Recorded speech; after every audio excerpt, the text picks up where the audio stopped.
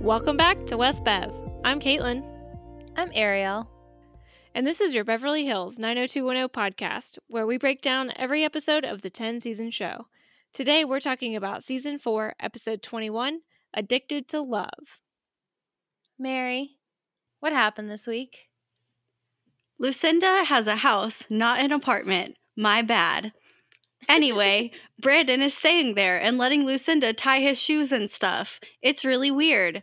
He goes to a task force party, finally, without a date, and it's a whole big thing, apparently. Also, Richland from the Condor is doing an article on Brandon, and he's made it his mission to prove Brandon isn't the original boy wonder. Good for him. Lucinda thinks nobody believes in her work, but Kelly does, and Kelly has a boyfriend with money who maybe wants to back a documentary. Brandon sees Dylan and Lucinda talking at the Peach Pit with Kelly and makes that face that he makes again. Andrea has second thoughts about letting Steve use her room. Steve promises to be good, and she decides to let him use it. Steve meets R.A. Kathy, who tells him not to fuck this up for Andrea's sake, and Steve makes one good decision and does not let Muntz bring beer to his dorm. Andrea won't give Richland any dirt on Brandon, but Steve will. He leads the nosy reporter right down the path to the scandal with Lucinda and Professor Randall. But luckily, Deshawn won't say anything about the situation, and Lucinda and Brandon pretend not to know each other or be talking or something at the gym. Also, Lucinda suggests that Brandon get a fake girlfriend to take to events, and that might as well be Kelly because she'd be good at it. Brandon asks Dylan if he can borrow Kelly. Men objectify Kelly for the rest of the night and compare her to a surfboard, a car, an escort, and an asset. Kelly rises above this, however, being amazing at going to parties and talking to important people. I do question her telling Brandon that he's a catch, though. Also, the way they kept looking at each other for the rest of the episode was gross. I'm so mad about it. And by it, I mean it. All of it. I'm just tired of Brandon being the be-all, end-all and, not doing anything on screen to show us that he's earned it. Oh, yeah. I think that's something that I'm noticing that I never did before, is that this is the version of, I don't know. I'm trying to use the metaphor of, he looks good on paper, but there's actually no paper here. It's like people just say he's good and expect us to believe it, but we don't actually see his credentials. You know what I mean? It's like we're just supposed to believe he's so good without any proof. Like, the only proof we have, I can't even think of any proof that we have. He only cheated on a history test one time.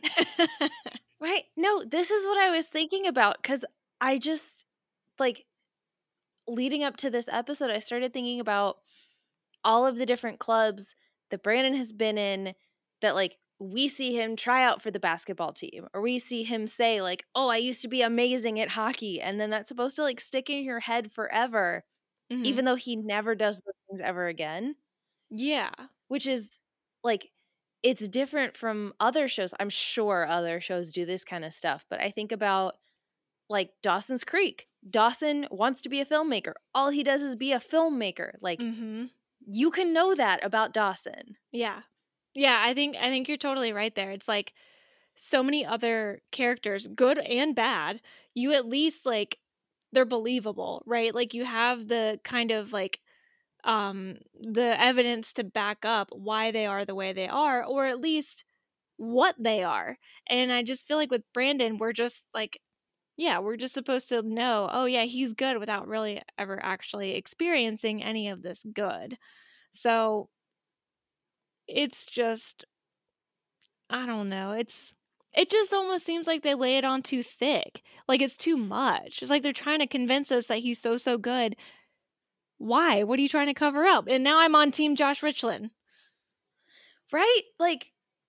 That's what keeps happening to me. Because, I mean, even at the very beginning of the episode, the whole thing with Lucinda at her house is the most disgusting thing I've ever seen in my life.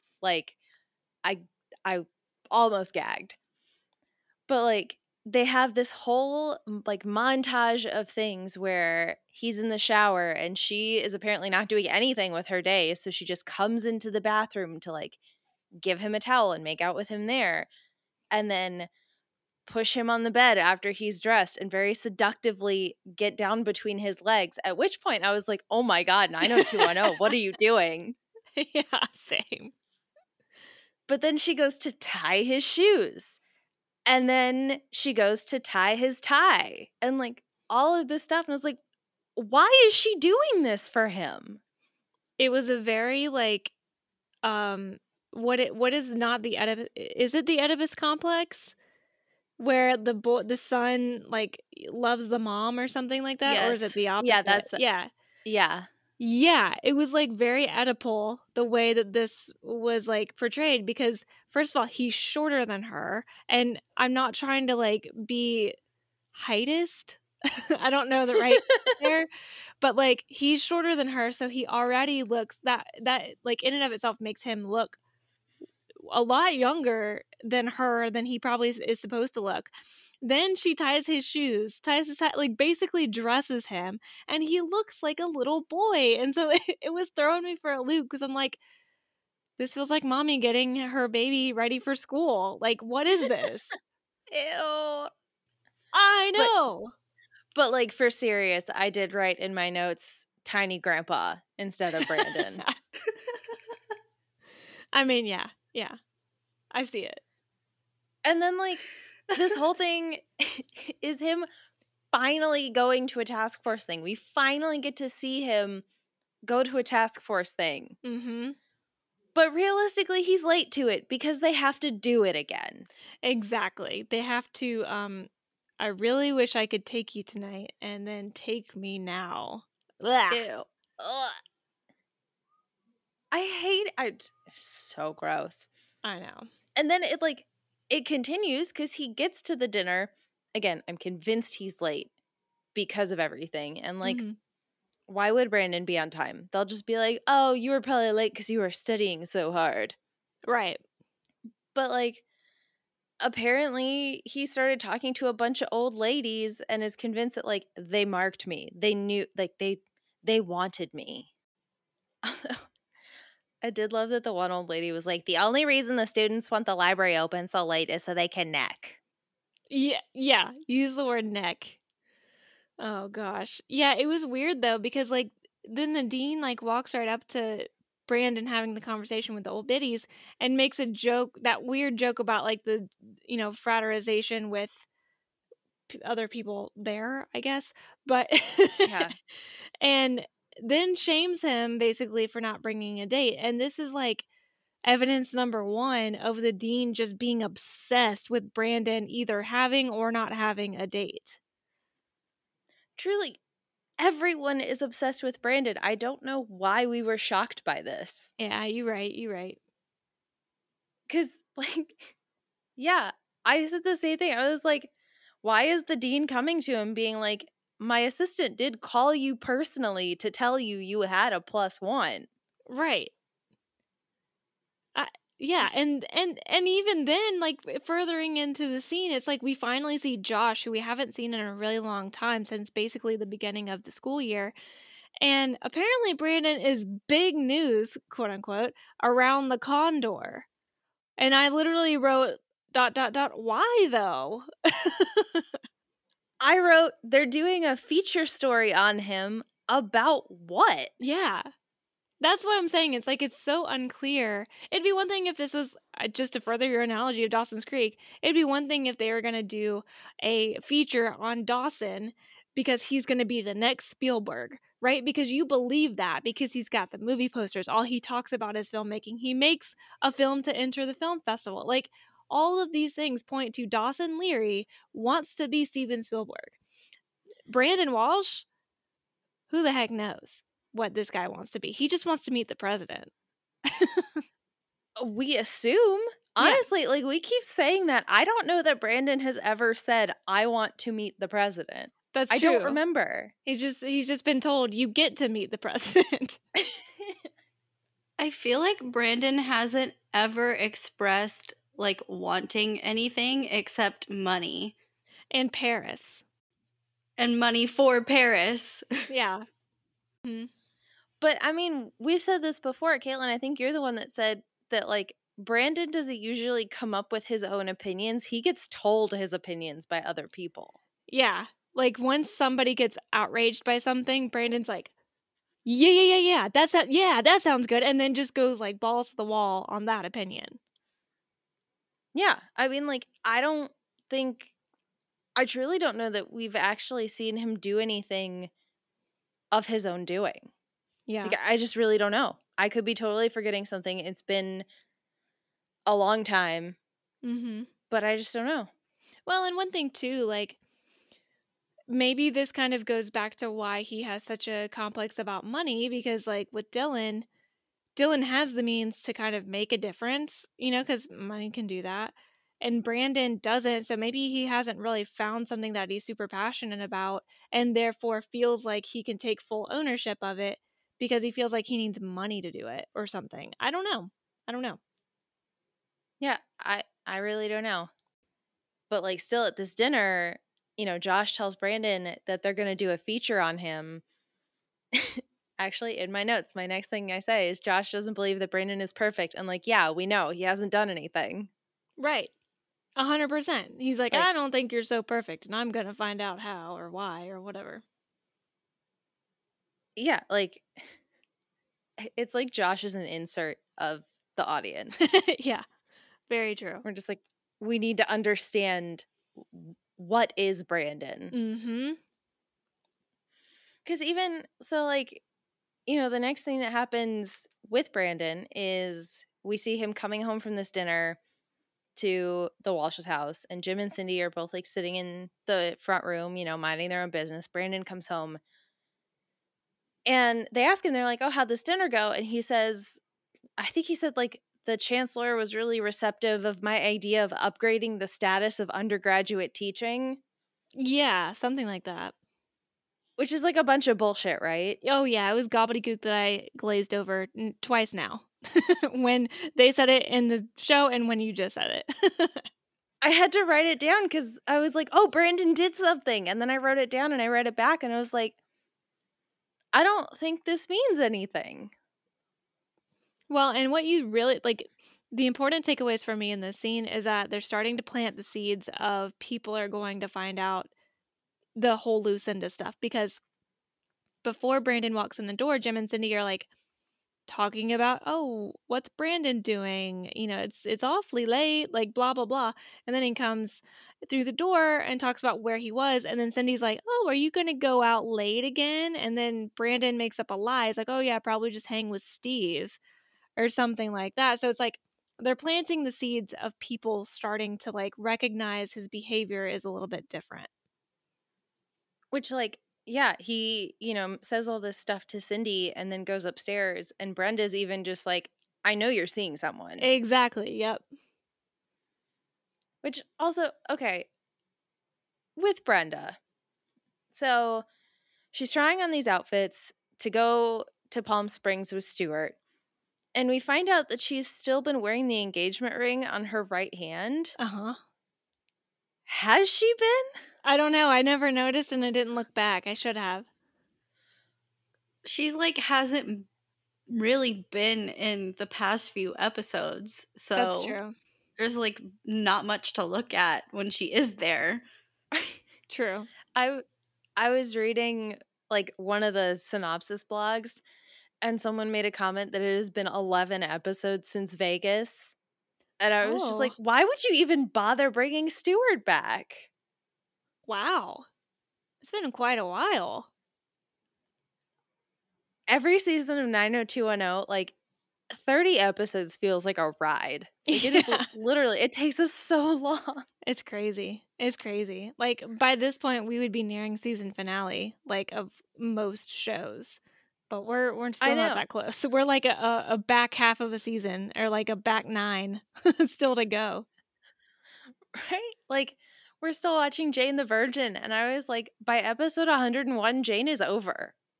Right. Like, yeah, I'm watching I'm watching the show The 100. Guess how many episodes it has? 100. 100. And it's okay. This is what's crazy. Little side note: the show The 100 has 100 episodes, but it spans 7 seasons. Every time I turn on an episode, I'm like, we're still in episode 4 or season 4. Mm-hmm. It's crazy. My mind is blown. But TV has evolved. TV's wild, y'all. But yeah, so then after we're kind of just like, again, planting those seeds about Brandon's behavior of, being gone a lot, being late, being not around, things like that. After we get through that, then we kind of go to Lucinda's class or her seminar talking basically about monogamy and polygamy and how women, like back in the day, like the only power that they had over men was through sex, but that they shouldn't be ashamed of it. I know we probably have a lot to say about that. It's like I texted you guys that, like, I know this wasn't the intention of things, but I just have so many opinions about Lucinda that everything that comes out of her lesson plan, I have to prove wrong. Yeah. Like, I think it's one of those things, like, she comes off as really, really smart, right? Like, the way she talks, her confidence is extremely high. Like, she's very self-assured. So it all sounds like it could be true. But then when you actually think about, like, and absorb what she's saying, it's like, hold on, wait a minute. That's not, wait, really? And should we be taking that? Should we be gleaning this from that? Or should we perhaps think differently? I don't, you know what I mean? Like, it's like, hold on, I got to think. It's like those charismatic, like, preachers and stuff, like in religion. It's like, yeah, you want to believe them because they're so confident about it. But then when you actually think about what they have to say, you're like, well, that, sounds a little off. right? Like, later at the Peach Pit, she talks about how her film is the roles of women in tribal societies versus the roles of women in contemporary America.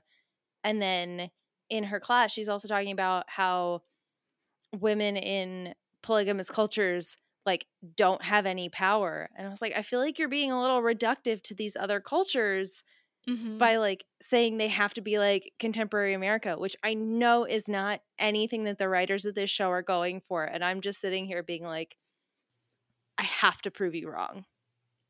I think it's so funny that, like, we get so wrapped into these shows that, and I can speak for me here, but, like, sometimes I forget that there's, like, a whole team of writers. Like, these aren't real people, with real thoughts and stuff. It's like the writers give the voice and give the thought. They don't have time to think about and research all that, like, that much in depth. Yeah. Just, I'm bailing out the writers here. Yeah, I feel like in that class specifically, she's just like, yeah, he has a wife to cook and a wife to clean. But the wife who he shares his bed with, that's the one who has the power. And that's like kind of just a little sort of metaphor for what's going on by the end with Brandon and Lucinda. How Lucinda's the one with the power telling Brandon to go do stuff with Kelly. She's like pulling his strings. And yeah, that's like, I feel like that's the only reason for that lesson at all. Right. Oh, absolutely. Like, they're having her say things in order to make other things happen. Like, her whole thing about how women went west and they weren't allowed to have journals because that was seen as a waste of time, so they made quilts. And the whole point of her saying that was so that Andrea would be like, my grandmother makes and then has to run out of the room. Like, right. I totally get it. I totally get that I'm reading too much into it, but I went into it in my notes and then I was like, I guess I just hate Lucinda. I mean, it's fair.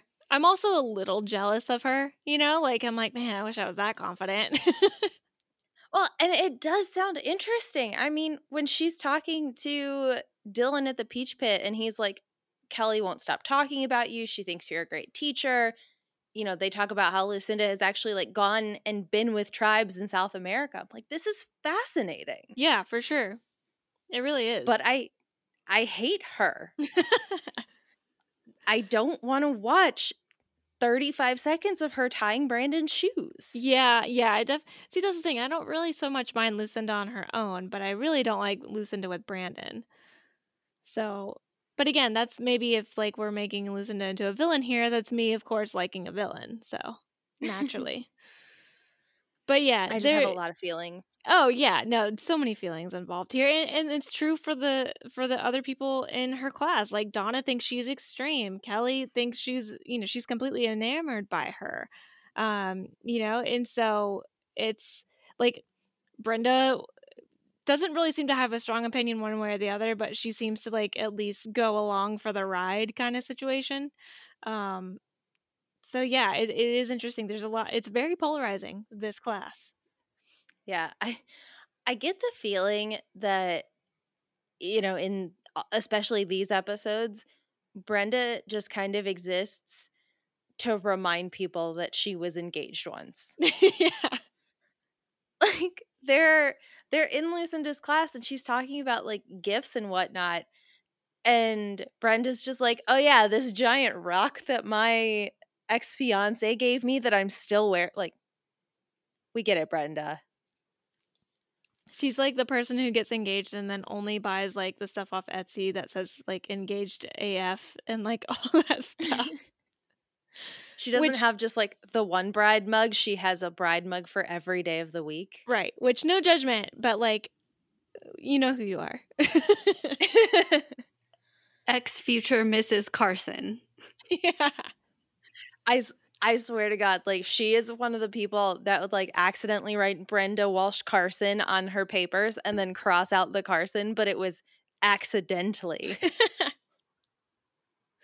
Oh, Brenda. I'm going to miss her when she's gone. I know. Like, as much as I hate Lucinda, I'm like, I really just love like drama and mess. And that's essentially what Lucinda is in this episode. Definitely. So you'd think I'd love her. Hey, you can't win them all. I mean, yeah, because like at this point, Kelly goes back into the classroom after it's over to get Andrea's book that she forgot. And Lucinda like is all frustrated because she realized that she wasn't getting any funding for her documentary from this one organization. And Kelly's like, ooh, ears perk up. And she's like, oh my God, you're making a film? And all of a sudden is like, want to go to my boyfriend's restaurant for a coffee? And Lucinda's like, sure. Okay. I loved everything that Kelly was doing here. Just like, oh, you need money? Have I mentioned my boyfriend owns a restaurant? Exactly.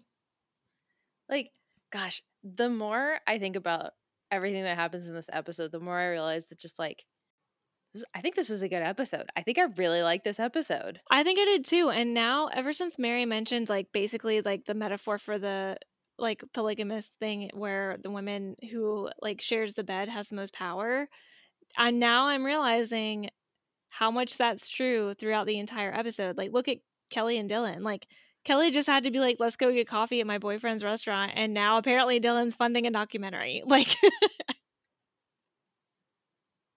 oh my gosh. And yeah, so she takes him to the Peach Pit where Nat and Dylan are going over the books. I really love early 90s where the books are literally giant books. Yep. They're like the grid paper or whatever. I was loving it. I was like, this is literally like a giant check register. I bet they can like rip the checks out of it too. Definitely. And like, oh, I was loving it. But did you notice that, Nat makes a comment how the Peach Pit ran good without him? Not well, good. Mm-hmm. But then Dylan makes the comment that it's Suzanne. He was like, yeah, Suzanne really knows what she's doing. Mm-hmm. I was like, and Brandon. Oh. Like, I'm not usually one to stand up for Brandon, but I was like, now even Dylan's doing it, where he's just like, oh yeah, Brandon hasn't been running this place while you've been in the hospital. Which, to be fair, he hasn't really. But yeah, he's still like, he's doing day-to-day things that wouldn't be considered because he's so busy. How does he have time? But I mean, like, he is Brandon because of other people telling him to care about it is the reason that like Nat didn't get convinced to sell the place. No, you're Like, totally right. Yeah. it was just the thing, like Brandon is doing things and he's been the one making snarky comments to Dylan of like, well, I'm not involved, you're the one that owns the place. Mm-hmm. And now Dylan's even like, yeah, Brandon's not involved, Suzanne's over here. True. Like it I have no idea if it means anything, but it felt like another one of those little like foreshadowing things that they're mentioning Suzanne is doing things without us really like seeing it, Mm. and like slowly creating a bigger divide between Brandon and Dylan. Yeah, no, absolutely. I mean, the whole last like 3 episodes or so have been kind of widening that divide. And also making them like prioritize different things. So like kind of how we talked last episode about them they're not really friends who don't acknowledge they're not really friends. And it's like we're starting to see the things that maybe they once did together are they're getting further apart, and now there's actual things that's getting in the way of their friendship too, like actual problems. Yeah, like it's not just Brandon being salty about Dylan with the Peach Pit thing. It's even like whether or not Dylan's doing it purposely, like he is excluding Brandon and Brandon would have cause to be upset about it. Yep, exactly. And then, you know, Lucinda comes in, Dylan goes to talk to Kelly and Lucinda about, you know, her research and whatever. I don't care. Dylan is excited about philanthropy. But then Brandon and Steve come in, and for some reason, Nat is just like, who's that hot lady with Dylan? Yeah. Like I've never really heard Nat objectify a woman before. I was just like, it was another one of those times where Nat just like has to be here contractually. True. Very true. Because like Brandon could literally have just been like going to order and turned to the side to be like, hey, Nat, we're ready when you are, and seen her. Like, yeah. Nat didn't need speaking lines in this episode. Very true. But of course, like, because of Nat being there and like Brandon and Steve are there, Steve makes a comment about Dylan having deep pockets, and this causes Brandon to angrily shut his menu. And did you guys notice that he has scruff here? Which I forgot to mention earlier. That was another thing that Lucinda was like, oh, I don't like it when you're clean shaven. I like you to have a little scruff. Okay, so I noticed her like beard for your beard comment later, which is when I had to like squint at my iPad screen and be like, does he actually have scruff? Yeah, so in the Peach Pit scene, he totally does, because I just noticed his face was like a little darker, so I was like, oh my god, boy is whipped. I didn't even notice it. Yep. Oh my god, Brandon. I mean, she really does hold the power. She so does. Can I just say though, like that time when you are growing facial hair, it is so fucking pointy, and like making out with that would just literally hurt. So Lucinda is dumb. That's all I have to say about that. She likes a little bit of pain. I mean, I wouldn't put it past her. Apparently she likes a rash on her face from getting fucking stubble poked in you. Oh my god, that makes when he goes to her office later so much weirder. Very true. She's gonna like walk out of the office later and be like, yeah, that was a great talk about the task force, and everyone's gonna be like, is your face bleeding?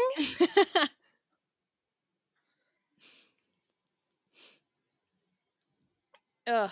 But I mean, I guess this is a perfect time as any to bring Steve into the story, because Steve is still working on moving into Andrea's dorm.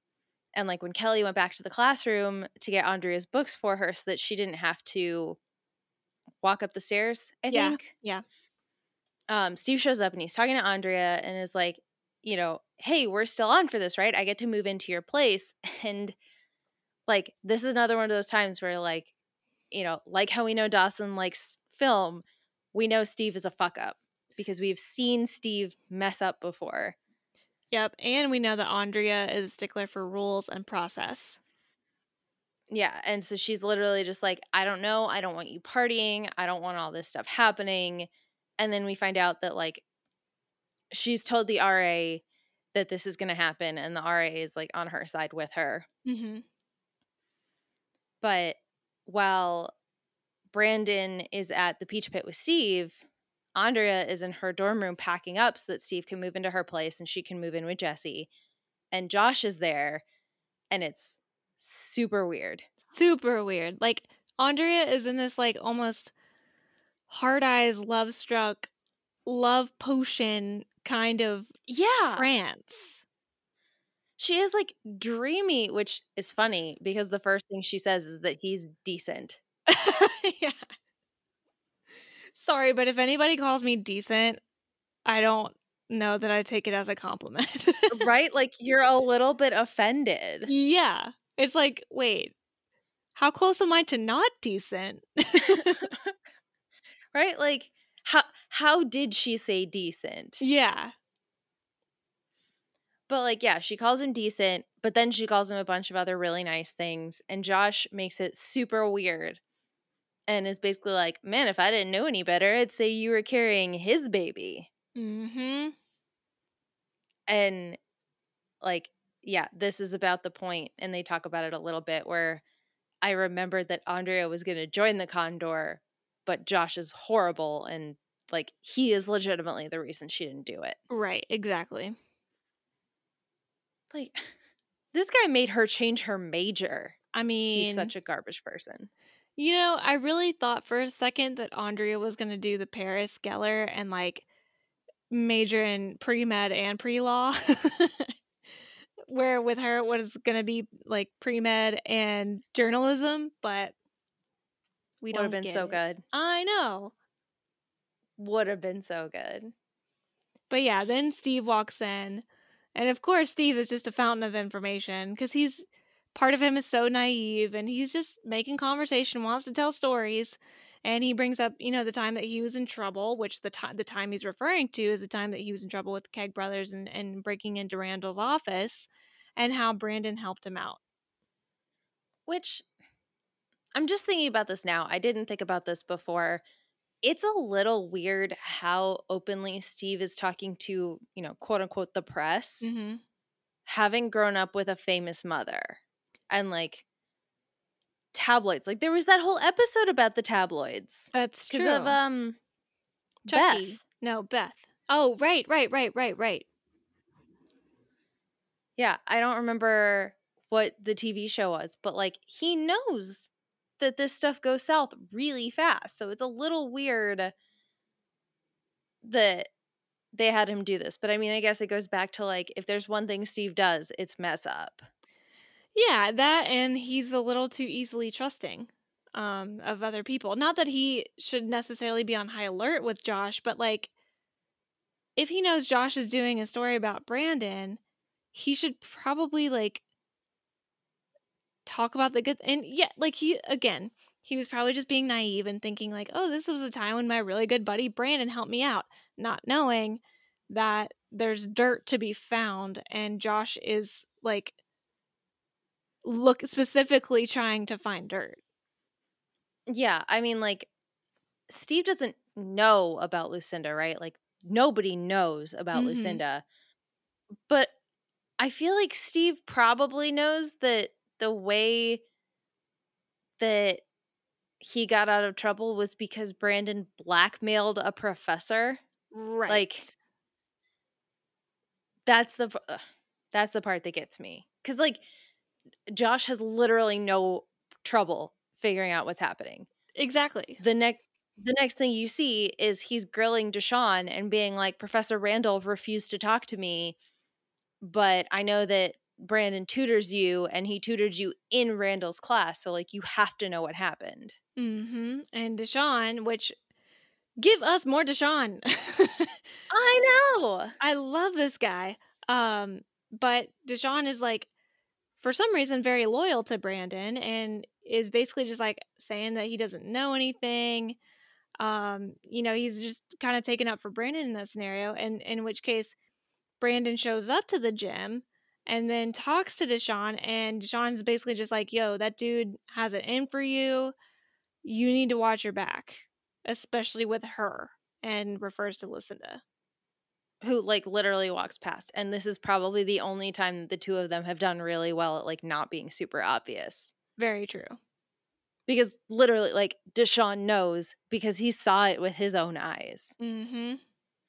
And then Josh is like even making comments about Professor Randall and Lucinda getting divorced. Like, he's getting there. Oh, yeah. It's not like it's not right in front of everyone. Yeah, he's got the Lincoln Logs. He just needs to make the cabin. I like that. Thanks. I like that a lot. I forget where I heard it, but I heard it probably a TV show, let's be real. And probably something like Gilmore Girls, but it may have been Gilmore Girls. I don't know. I'll figure it out. And then, like,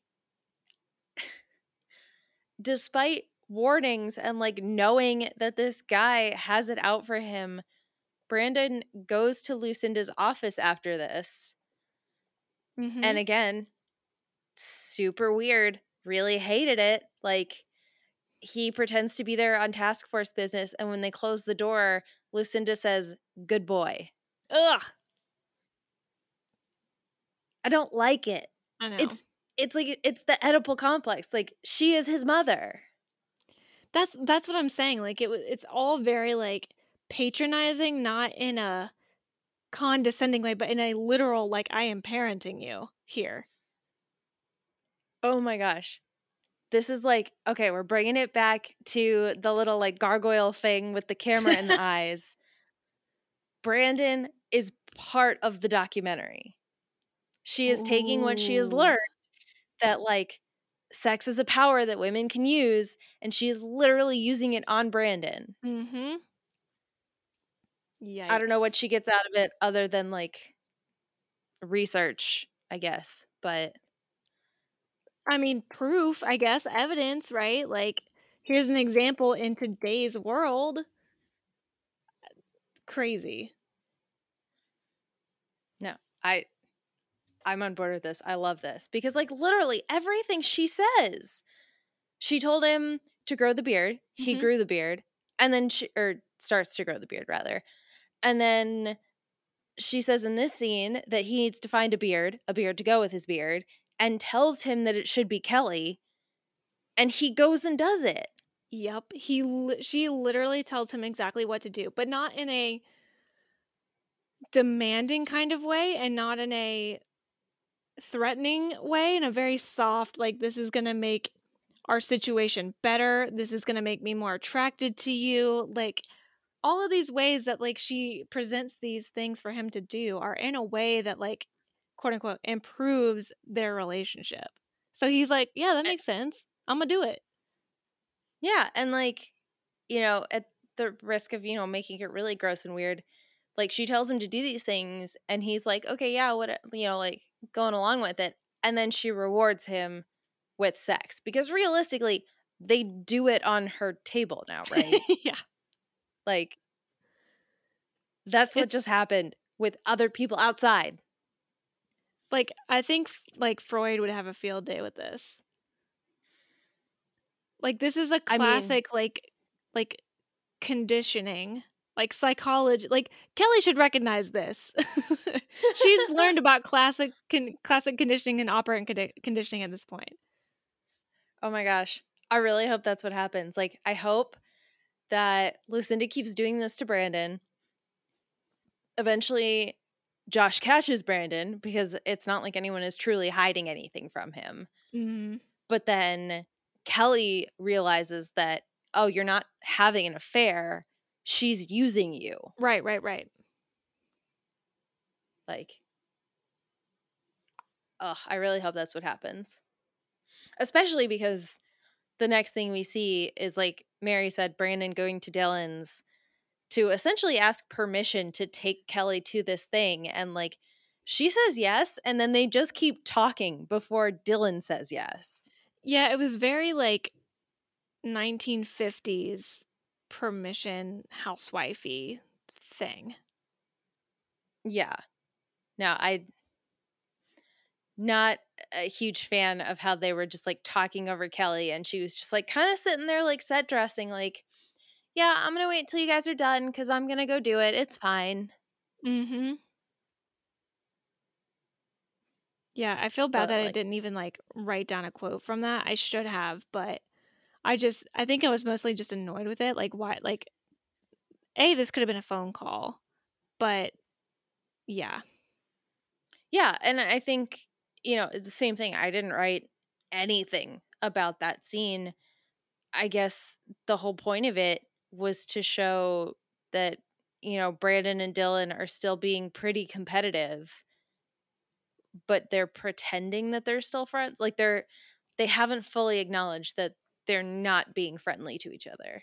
Yeah, it was like and now it's kind of like jogging my memory. It's like Brandon even uses the word bro, like toward Dylan. Like he's like, bro, if this isn't cool with you, like I totally get it. Like I think but you could tell the tone was very like passive aggressive. Like he was trying to say bro to give the illusion that they're still best buds when in reality it's like, hey man, like look, just tell me if it's fine or not. Like I need to go. Like I don't need this.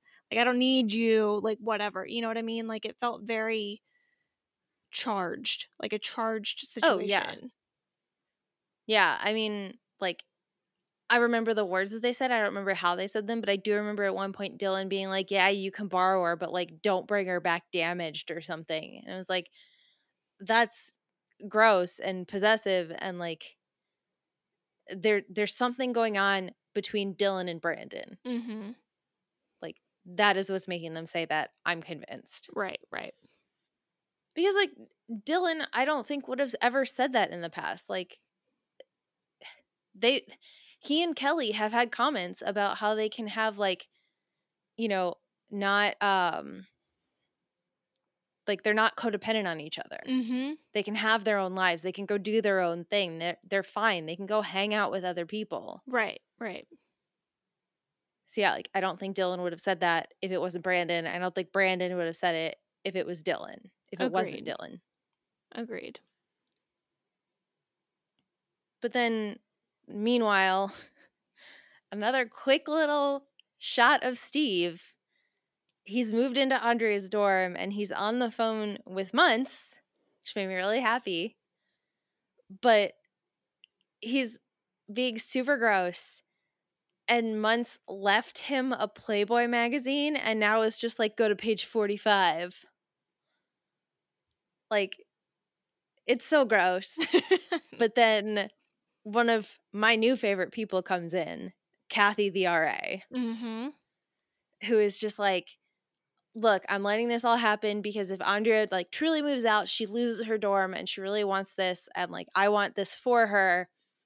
And Steve makes some comment that like, oh, I'm not looking at a Playboy, I'm working at my computer. And then Kathy is basically just like, as a computer science major, I can tell you it helps to have the computer on. Yeah, she just completely owns him twice because she says that and then like learns that Steve is in Keg, and so she's like, oh yeah, in my dumber days I dated Keg brothers. Right? Like, I love her. I want more of her. She's fun.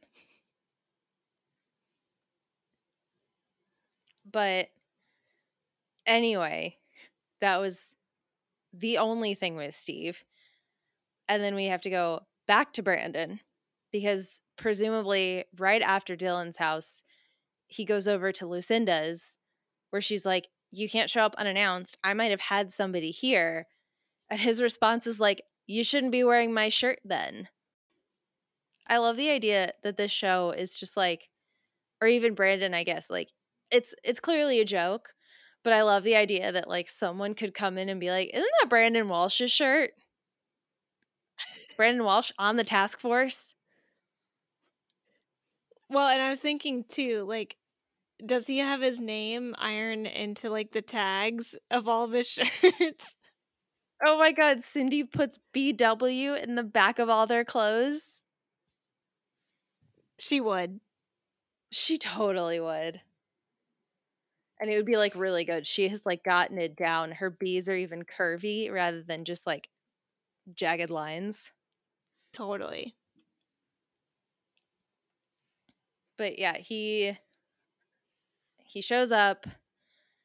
I don't remember what she's working on her computer. I just noted that Brandon was making typing noises on it. I was like, why are you typing on her computer while she's working on something? He's like, ooh, a computer type BOOBS. Like like he's He just, totally like- being a 5-year-old about it. He just like goes into the middle of her paper and just like starts typing his own name. Like, I know how to type the words Brandon and Walsh. Yeah. 100%. Yeah, and now I will say this is the one so this is the part where Lucinda was like revising her proposal for Dylan so that she could gather all the information so that he could review the proposal or whatever it was. And Yeah. Brandon's all snippy because she even mentioned Dylan, and she comments on his tone and basically says it sounds like that they're more competitors than friends. Yeah, because I wrote this down where she says, I thought you guys were friends. And he goes, we are friends. And she says, sounds more like competitors. I was Yep. like, Lucinda's saying what we're all thinking. Exactly. And it's finally like being pointed out. Yeah. And I mean, like, I'm going to be honest, that's all I wrote about that scene. I truly don't remember if anything else happens. That was all I wrote too. Is Lucinda trying to plant in Brandon's brain that Dylan is his competition for her? I mean, I buy it. Like, she's just fucking with him so much. I almost feel bad. No, she's like, this is the same thing we've, said last episode that we are going to make her like a season arcing villain who's playing the long game. Like, it's right in front of us. It's there. She's our big bad. I love it. Now I love Lucinda. I mean, I really like her origin story too. Like, yeah. She's human. She like that's the thing. She's not like a supervillain that has no like human qualities. She's extremely likable. Look at Kelly. Look at Donna, who's skeptical but is still taking the class. Look at Brenda, who's like kind of like middle of the road with her. Like, she's extremely likable. She's evil in the sense that she's using Brandon, but like she's so entertaining. She's stirring the pot. No, if it didn't have to include the super gross scenes where she's tying Brandon's shoes, 100% in on this. Yeah. Like, they lose me on some of that stuff. But like, even then, if I found out that she was the villain and she was just using Brandon for all of this stuff, like her tying his shoes while staring lustily into his eyes would make so much more sense to me. Yeah. Maybe we're confusing lustiness with menacingness. Calculation. Like being real you're sly. right where I want you, little guy. I'm gonna pierce with my fangs or something. And you know what? Okay, no, this works because when she was still with Professor Randall, she was really aggressive to him. And like, she was really pushing things. He was pushing away this and this and this. And then he started being the one coming onto her. And she's doing like very subservient things of like, he's coming to her and she's just like accepting it. And then she's tying his shoes. She's literally like, putting herself below him physically. Like, she knows what she's doing. She is playing 4D chess, and the rest of us are playing like checkers. Not even checkers. We haven't Connect even gotten Connect Four. Yes. Oh my god, I love it. I love it. Yeah, now I love it. Now I love it. I'm excited and nervous for the rest of this show to play out because I need this to be real. Oh, yeah. Yeah. We'll see what happens. Like, I feel good about it, though. This is, because it's so not far-fetched. It's so easily, you can easily write a story about this. And it would be different if they weren't planting seeds, but they are. Right? Yeah, this is not us, saying that Brandon is a space fascist or that, the girls are gonna 3 women and a baby, Andrea's kid. This could be real. Could be real. Man, I love it. But then, yeah, with Lucinda's pushing, basically the next thing we see is Brandon going to the lunch with Kelly. And I love her. I love that she's so excited to go because the Chancellor is a Nobel Prize winner. Yeah. I love Kelly. She's the best. I still say she's the best character on the show. I don't care. Well, maybe I've said Donna's the best character. I don't care. Kelly's great. Donna's great. They're both great. But yeah, Kelly's probably just the easiest to. She's probably the most likable. I mean, Donna is too, but I almost feel like Donna is a little too angelic, almost a little too hard to believe that there's somebody out there that pure. But then Kelly is almost like, okay, this is a real human being. This is the friend that I made in middle school and I've been friends with since. This is the person that I knew in college. This is blah, blah, blah. So totally agree. I love Kelly. And I just love it. She's a hit at lunch. She has been, I think Brandon tells her that she's been hogging the Chancellor or something. He does some tiny little neg because he's always got to be Brandon. But she just hits it off with this Chancellor and they're talking about gifts to buy his teenage daughter, I think it was, or Madonna. And she can actually have a conversation about Madonna other than just oh, I really like her. Right. Exactly. And even the dean, for some reason, comes up to Brandon and is still obsessed with Brandon having or not having a girlfriend or a date or whatever. But he even notices how Kelly has kind of charmed the Chancellor, and it just makes Brandon stronger to meet the president or whatever. I don't understand this whole you have to be paired up. For some reason, the idea that a single person could be on the task force is just unacceptable to them, and it's so weird to me. Yeah, it really is. But yeah, they have this amazing lunch. Kelly's super, charming with the Chancellor. The dean is still all over Brandon, and when they leave, he tells her that she's terrific and she says they make a good team together. And then because again, everyone thinks that he's single, she's like, whoever said all the good ones are taken is wrong. You're the best catch on campus. Which, and who are you dating? Right? Well, and so now they're starting to drop those hints. You see it again at the very end of the episode. But you can see they're just sprinkling it in there. Hey, remember season 1 Homecoming or whatever where Kelly tried to get with Brandon? That's still there below the surface. Don't forget. It's yeah, because back then he basically called Kelly a sister. And so it's oh, get him in a date-like situation. And now suddenly the veil is being slowly lifted. And Brandon is going to realize that she's not just my sister. La, la, la. Right? No, it's very interesting. If/when that happens, it feels like Kelly knows how to play the long game. Yeah. They made all these comments about how she went for Dylan and then he dated Brenda for essentially 2.5 years before Kelly finally got him. Exactly. And now it'll be 2.5 years since, I think it was prom. I don't think it was homecoming, but Kelly can play the long game.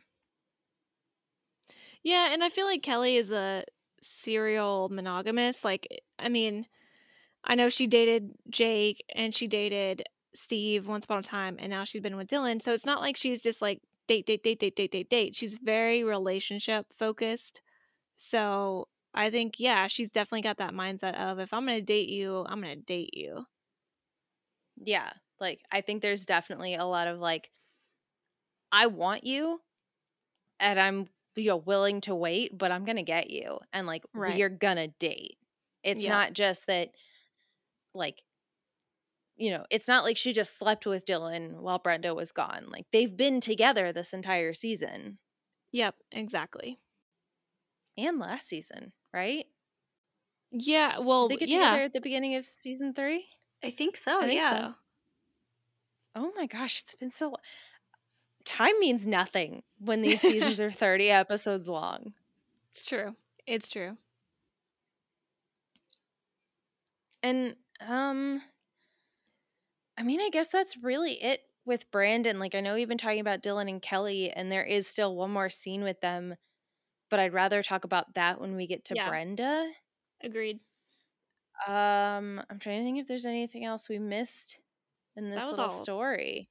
That was all I had. So yeah, I guess, do we want to talk about Brenda and Stuart? Car wash. Oof, R.I.P. I know. I have opinions on them even bringing Stuart back. Yeah. Okay, I'm going to just preface, I'm mad about all of this. Stuart takes Brenda to Palm Springs for the weekend. He has a meeting with his dad to present a new project idea, except before that, he wants to do some romantic camping in the desert. Stuart stops the car in the middle of nowhere, and he and Brenda look at the landscape. Brenda gets cold and grabs her sweater out of the car, locking the door behind her. But oops, Stuart left the keys in the ignition, and now they're stranded in the desert with no one around. Stuart freaks the fuck out, but Brenda knows what to do. She finds a strange man in a chicken truck to give her a free ride 30 miles in a direction. Brenda tries to look on the bright side, but Stuart cannot and just gets more and more annoyed. After a night in a crappy motel, they go back to the car to find it destroyed. Stuart has missed his important meeting with his dad. His dad is a dick about it, of course. Brenda tells Stuart he's an idiot and that it's his dad's fault, and also fuck you goodbye. She throws the ring she's still been wearing all of this time in the pool. She tries to get Brandon and Kelly to give her a ride home, but they're both busy being at a fancy task force event. Dylan comes to pick her up, and Brenda's like, I still love you, but I'm glad we're still friends. And Dylan's like, yeah, so glad.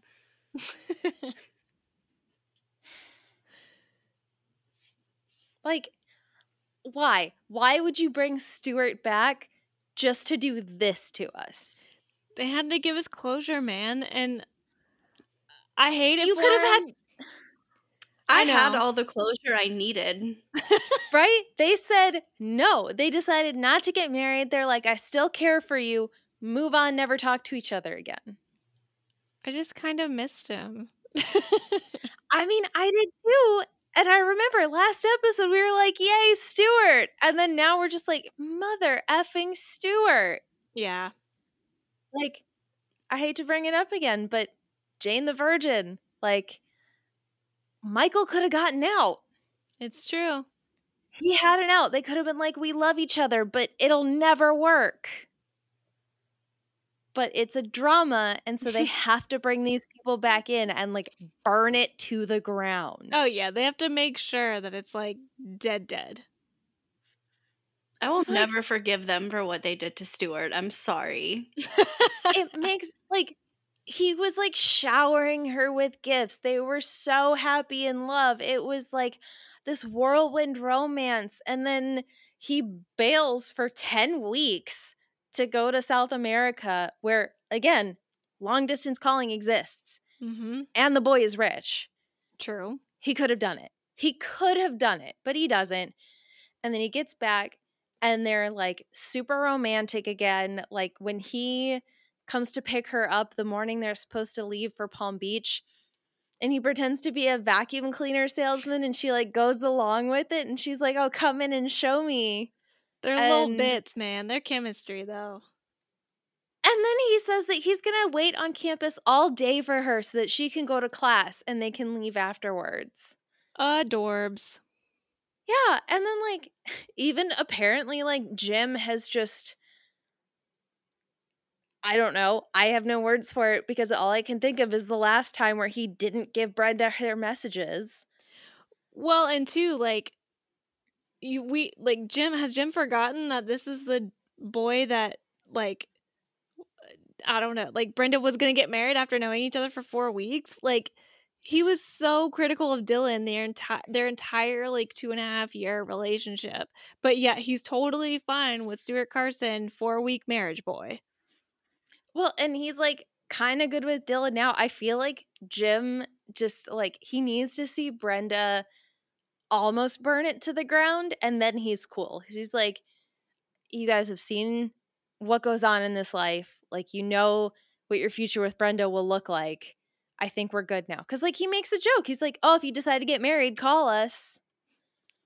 And Brenda's like, oh, now Like, how much fun would that be? yeah, it's like a complete 180 to every other time we've seen Jim and a Brenda date.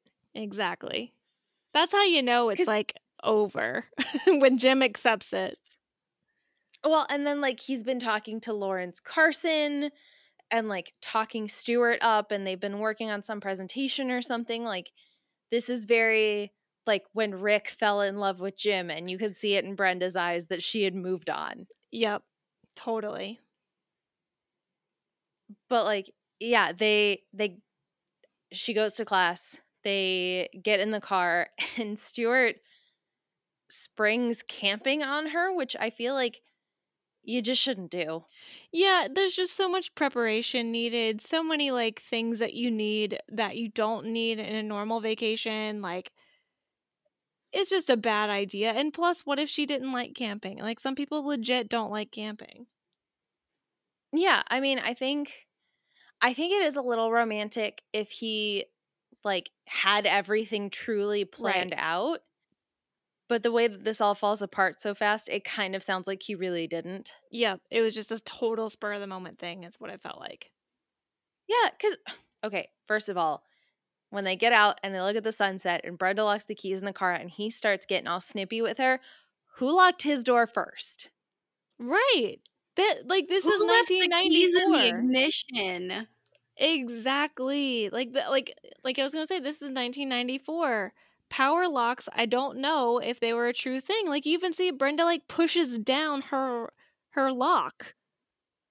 And, like, he makes a comment, he yells at her for locking her door, like, who's gonna rob the car in the middle of the desert? And then it gets completely chopped. And I was like, yeah, Stuart, That's why she you, should have locked her door. that's why you lock your doors, Stuart. Honestly, like, I thought it was hilarious that the car gets completely stripped. But, like, realistically, the keys are in the car. They would have taken the car with them, right? Like, Yeah. you don't go to the desert and then take out all of the seats and all of the wheels and the door. Like, no, you take it with you. And then, 100%. oh my gosh, like, I'm just mad. Because then, like, they start walking and she finds someone to give her a ride and he's gonna let her get in the car with some random man in the middle of the night in the middle of the desert. And the next destination, or the nearest destination, is 30 miles away. Like, murder. Literally, this is how so many murders start. Mm-hmm. And he's just like, no, I have to stay with my car. Like, I'm sorry. Where's the Stuart we saw at the beginning of this episode? It's true. And then, I'm just letting you go on. I can't stop. I, like, find the next part of my notes that says Stuart, and I'm just like, oh, I was mad about that too. Mm-hmm. Like, they get to the roadside motel, and Brenda's like, I mean, this really sucks, but, like, this is going to be such a fun story to tell our kids when we're older. She's also already made the comment that they should just break the window and get the keys and be done with it. And he's all pissy about it. And, like, bro, just get over yourself. Right. Break the window. Like, You have money to fix it. Just break it. Exactly. what would you rather have? A broken window or a stripped car? Mm-hmm. You salvage the weekend if you break the window.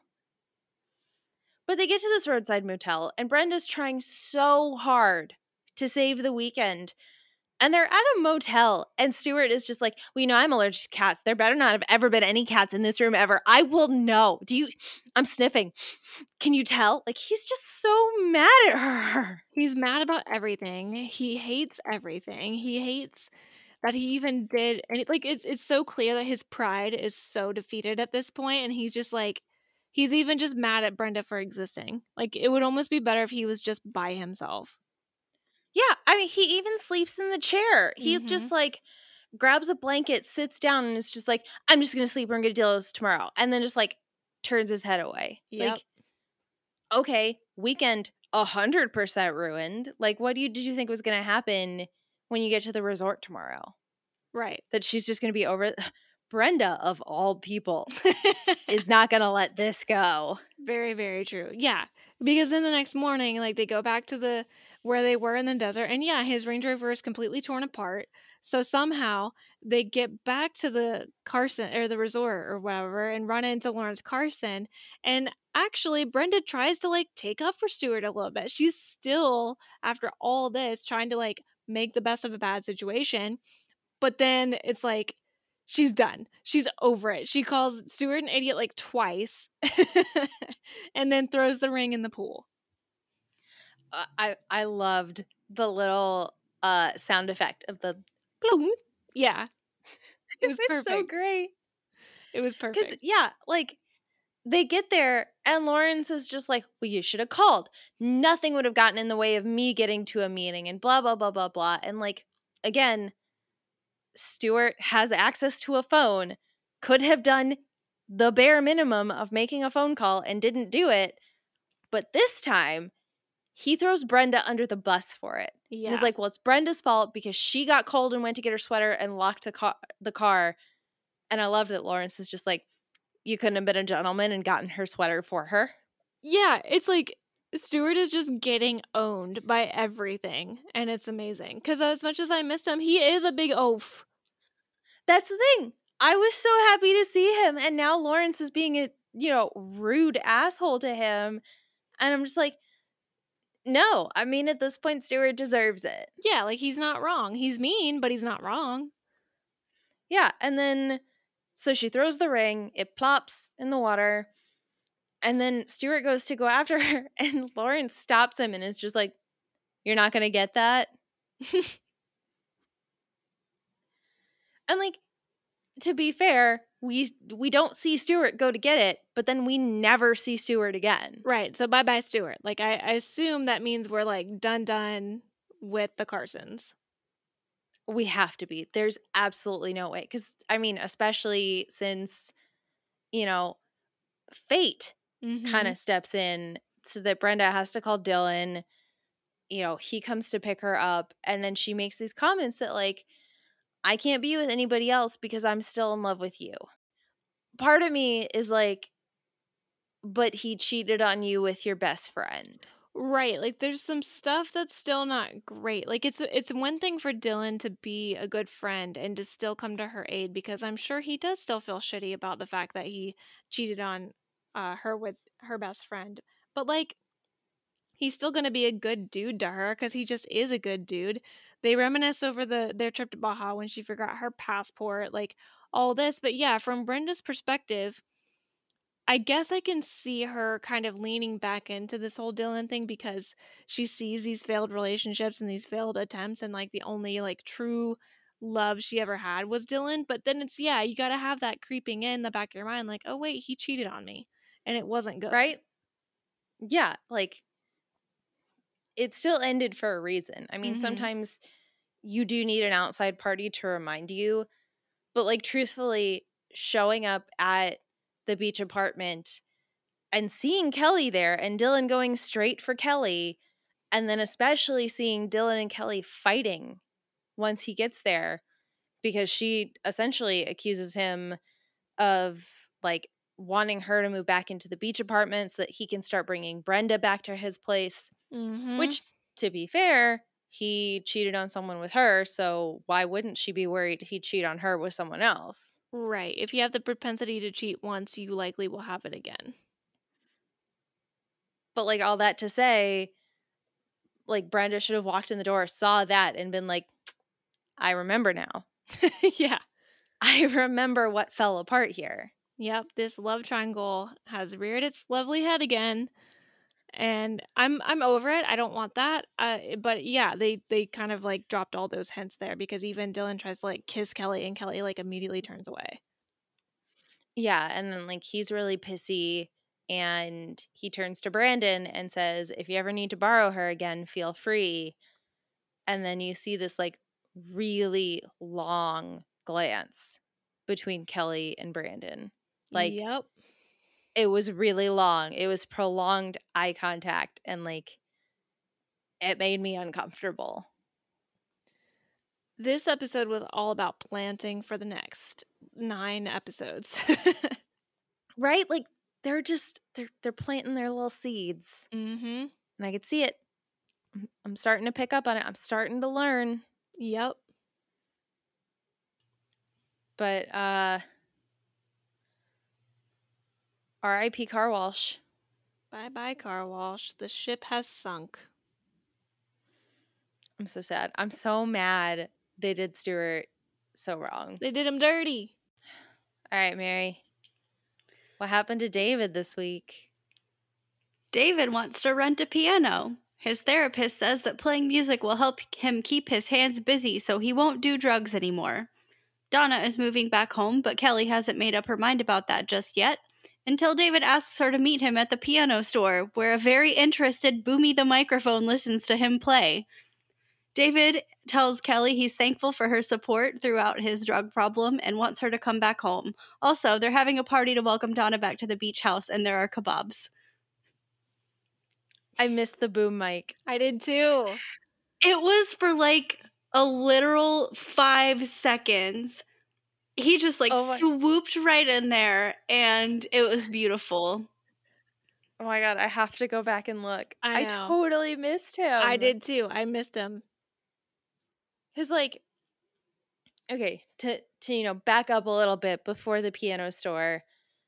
I guess Donna has like moved back into the beach apartment and she's there with David, but she's like clearly still really nervous around him. Like she doesn't know how his sobriety is going. They've still like really not dealt with their breakup and like the ongoing romantic and sexual tension between the two of them. Yep. And through the whole thing, all I could think about was the fact that she was cutting the cookie dough on the cookie sheet, which will ruin the knife and the nonstick cookie sheet. Yeah, I know. She must be real nervous. She doesn't know what's up and what's down. She just doesn't know.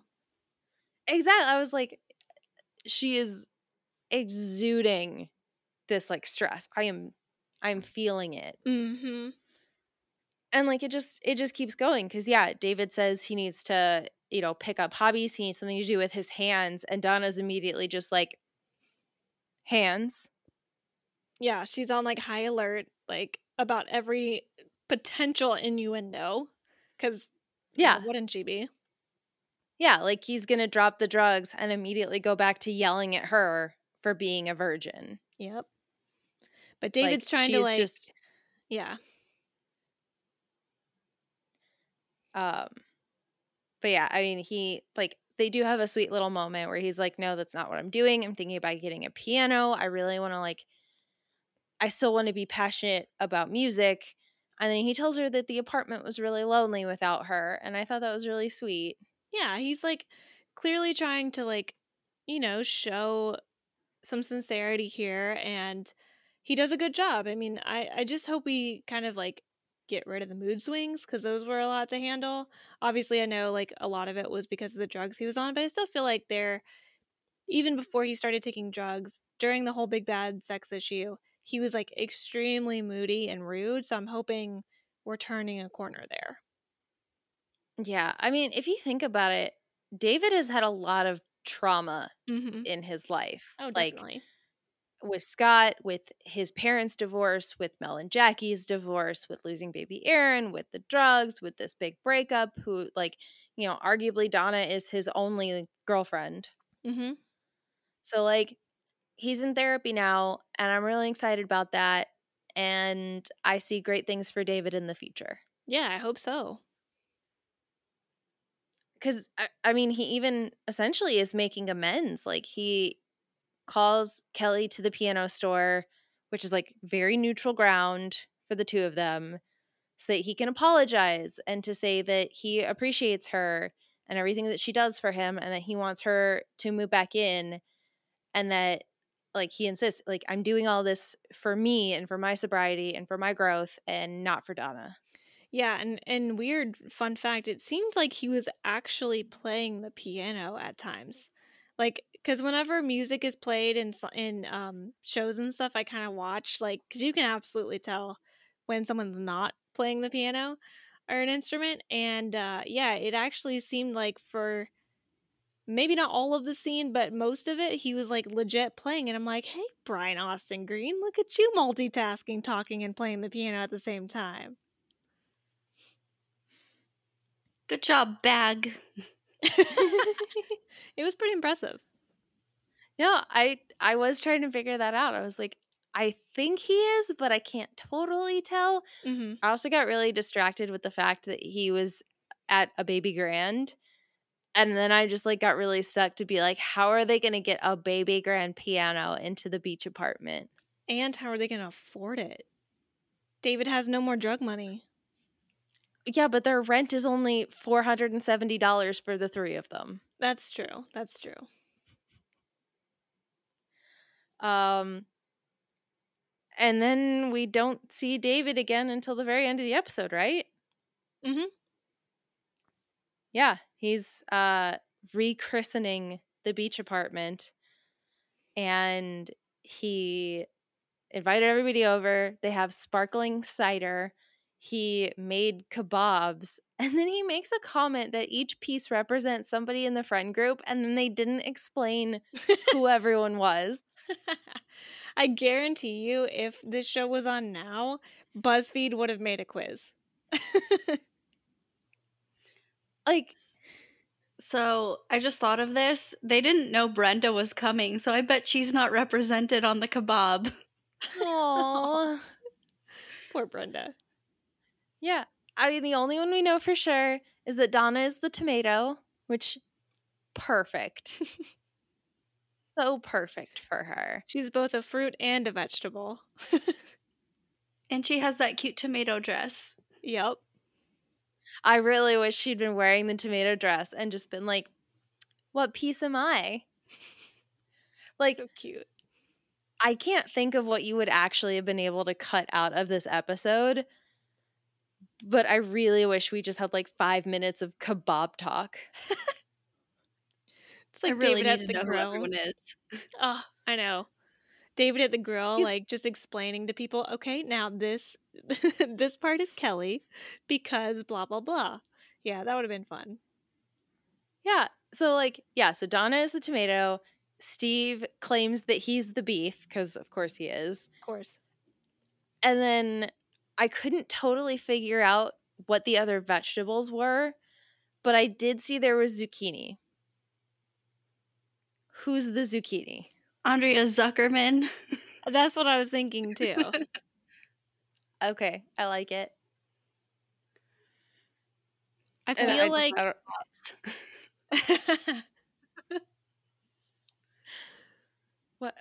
what else even goes on a kebab? maybe an onion. We were talking about an onion. Bell peppers, pineapple, chicken, maybe. Ooh, he did like a 3-meat kebab, and so there's beef, chicken, and shrimp. So shrimp is Brandon.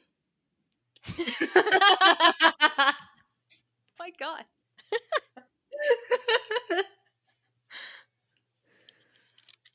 I mean, laughed so hard I unplugged my headphones.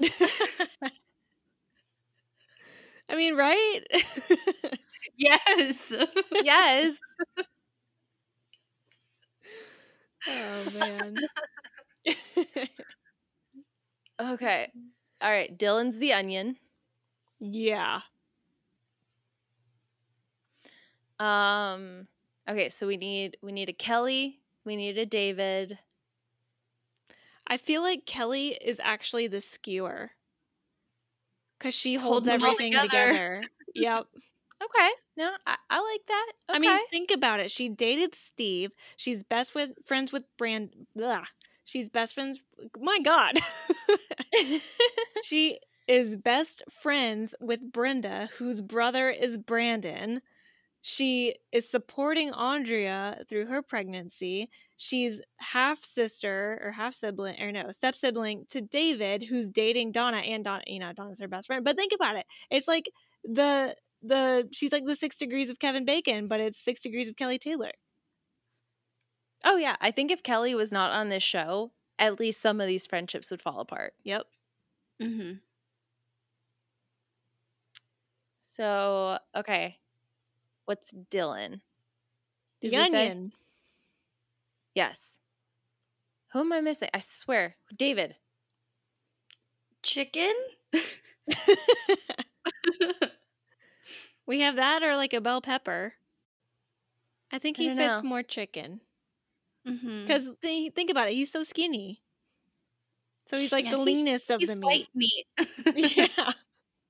Aw, little baby David.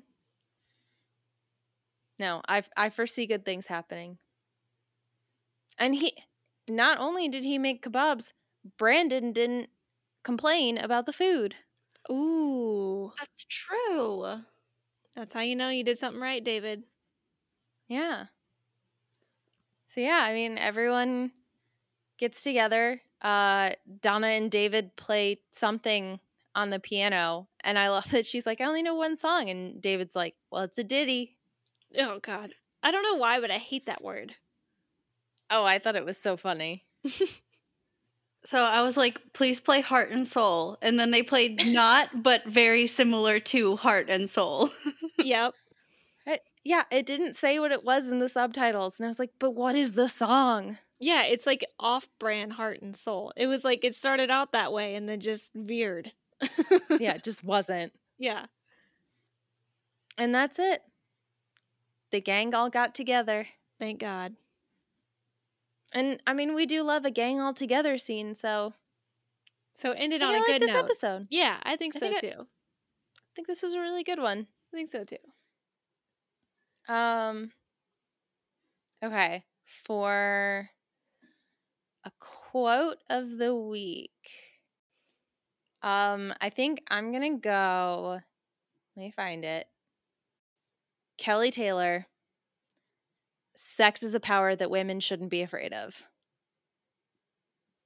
Fair quote. Fair quote. That is not my quote of the week. But it should have been. I didn't write down the whole thing, but my guess was, oh God, what's his name? I lost it. Stuart. Reporter. Richland. Josh. Richland being like, it's his mission to prove Brandon isn't the original boy wonder or whatever. Just anytime they reference it, I'm just like, yes, thank you. I mean, true. But that is not my quote of the week. My quote of the week is, ladies and gentlemen, the lovely exchange between Jim Walsh and Brenda Walsh when he says, if you could decide to get married, call us. And Brenda says, oh, now how much fun would that be? That was my second guess. But like, strong feminist Kelly. No, that's fair. I mean, it changes on what direction I go. Do I go funny? Do I go serious? Do I go important? Do I go just off the wall? I mean, last time it was about the nasty little tart from Steve. So sometimes I'm all over the place. Oh, well, I can't wait to see what it'll be next week when we watch the episode. We've got season 4, episode 22, Change Partners. Guys, I think what we talked about, that's a good title for what we were talking about. I'm not even reading the synopsis. It's too small on this computer.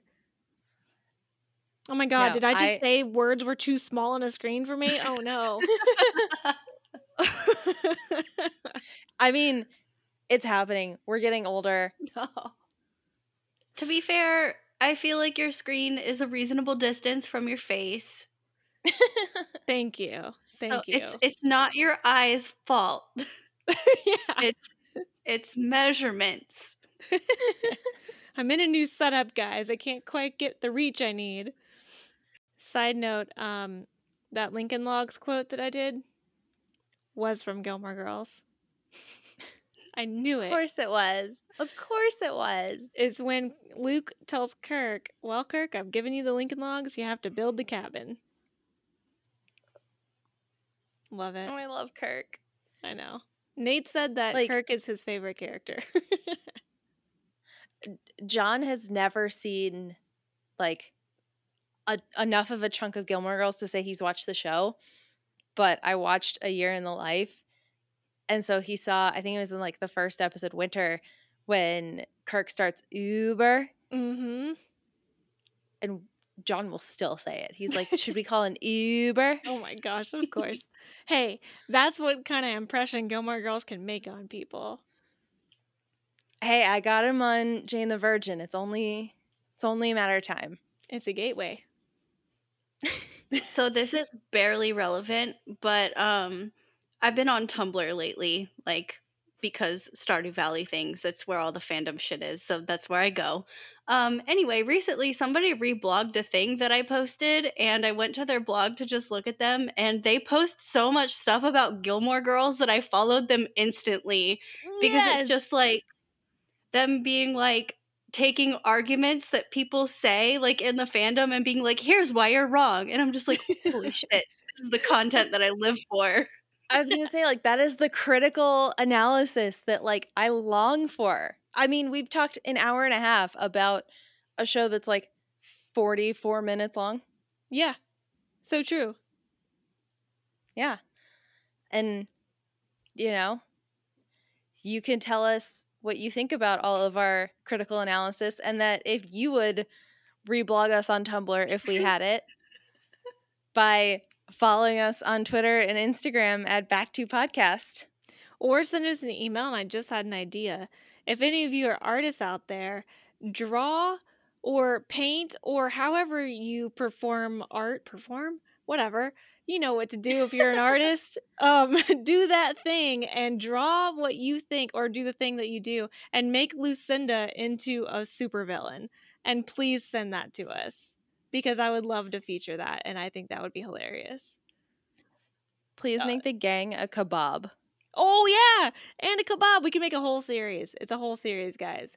Just send that to us in an email, and we'll make sure to give you the right credit, and you can do that at backtopodcast@gmail.com. That's BACKTO podcast@gmail.com. And don't forget to go into your podcast app and share, subscribe, follow, rate, review, all those fun things. We love those 5 stars, all of the reviews, like that kind of stuff really helps us get seen. It, you know, boosts us up on charts and like metrics and whatnot, so that other people can join the discourse and tell us why Kelly is a stick, or why Dylan is an onion, or why Lucinda is the greatest evil of all time. Yeah. So please do that thing. Do that thing, and we'll shout you out. Yeah. So from all of us at Back to Podcast, I'm a piano. I'm Stuart. I am a long con performed by a jilted professor's ex-wife. Bye. Bye. See ya.